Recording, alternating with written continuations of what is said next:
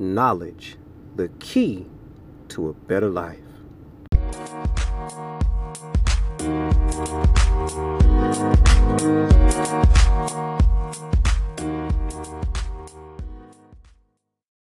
What's going on, everybody? Anthony Jr. here, and I just want to share something with you all in the laptop industry and in the desktop industry that you need to be aware of. There are certain specifications and things like that that you want to know before you're ready to purchase a laptop or a desktop. Now, let me give you an example of what I'm getting at as well. This is just like as if you get ready to go purchase a vehicle. Now, some people purchase a vehicle because they just want to be like everybody else that has a vehicle, and they just want to ride in something new. But they don't really know what they're getting. They just know it's a brand new car, and that makes me kind of fit in with everybody else. But then you have another group of people who have an understanding of, if I'm going to go purchase a vehicle, I need to do extensive research to make sure that I'm getting a vehicle that doesn't cost too much, or that this specific place where I'm buying, the vendor is not necessarily making so much money off of me to where I'm ending up paying them $10,000, $20,000 more than what the vehicle originally cost.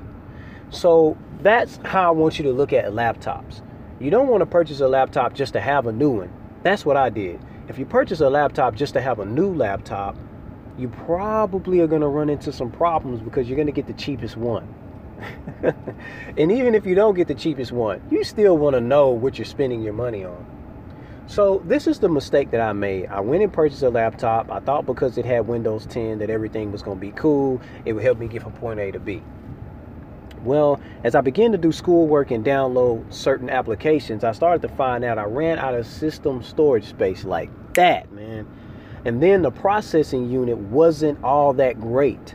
So here I am with a laptop where the processing unit is okay, but I also have low storage space. Now, anybody that knows anything about desktops, everything depends on what you're going to be doing. But when you get ready to download only 3 pieces of, let's say, applications, and you're 50% all the way through your system storage, whew, man, that was a pretty bad purchase. So I ended up getting impatient and I messed up my laptop because I'm like, I uninstalled all of these different programs so that I could have more space, and I still can't download the Linux system software for my virtual machine. So really made a bad decision, right? I really made a bad decision, and I decided to cut off my computer while it was in the process of downloading a Ubuntu Linux system. So now my laptop is messed up, and it only goes to the Acer prompt, and it just keeps repeating itself. It won't even get to the Windows 10 operating system to start it up. So yeah, I messed it up pretty bad. Now here's what's worse than that. Even if I get the laptop fixed and replace the hard drive, here's the problem.